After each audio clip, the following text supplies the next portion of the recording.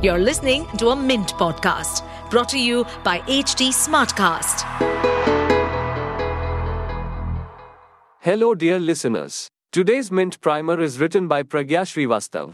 Finance Minister Nirmala Sitharaman has announced a housing scheme for the middle class as part of a Housing for All policy. This has sparked off a hunt for counting the middle class. What is this middle class housing scheme?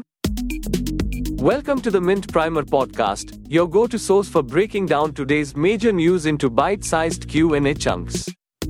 I'm your host, Rohan, and in this episode, let's buckle up and embark on this insightful journey through the world of news and information. Now, let's get to the nitty-gritty. After enabling access to affordable housing for low and moderate income Indians under the Pradhan Mantri Awas Yojana (PMAY), the budget for financial year 25 proposed housing for the middle class. The government will launch a scheme to help deserving sections of the middle class living in rented houses or slums or chals and unauthorized colonies to buy or build their own homes. While this is a part of the Housing for All policy, it is not an extension of PMAY. It's a new scheme, for which the government will specify the income levels, location and types of accommodation to identify beneficiaries. Who are the middle class in India? In the West the term denotes the well-heeled. But there's no Indian definition. Several surveys have tried to identify the income levels to define this group. According to a 2022 report by People Research on India's consumer economy, households earning between 5 rupees 30 lakh annually are middle class. Analysis based on a decade-old data shows many who loosely describe themselves as middle class may actually fall in the top 1 to 5% of the population, meaning that households truly in the middle have meager earnings. The extent can only be known once updated consumer expenditure and census data is in. How to define the middle class? Scholars globally have tried to identify the middle class in different ways, but nothing universal has emerged yet. A Brookings report says the basis of the definition falls into one of three broad categories: cash, which relates to income, credentials, which include educational achievements and qualifications, and culture, which includes attitudes and mindsets. Does tax returns data throw some light?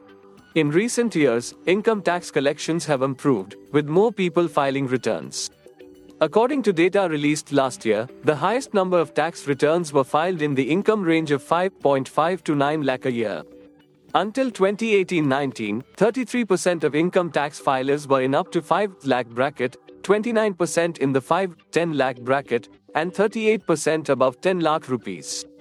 According to a 2023 SBI study, the weighted mean income among tax filers has increased from 2 rupees and 30 paise lakh in assessment year 2011-12 to 13 rupees lakh now.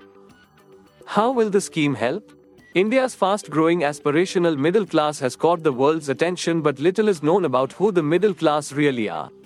The scheme may offer some insight into who the middle class are once the government draws up the criteria for identifying the beneficiaries. While the results of the new consumer expenditure survey and the census are unlikely soon, beneficiaries of the scheme based on income levels, location and accommodation can form the basis for categorizing the middle class in the meantime. Well, folks, we hope you've enjoyed this eye-opening episode. Do you have questions or ideas for future topics? Drop them our way. Find us on Facebook, Twitter, Instagram, and LinkedIn for all the latest updates.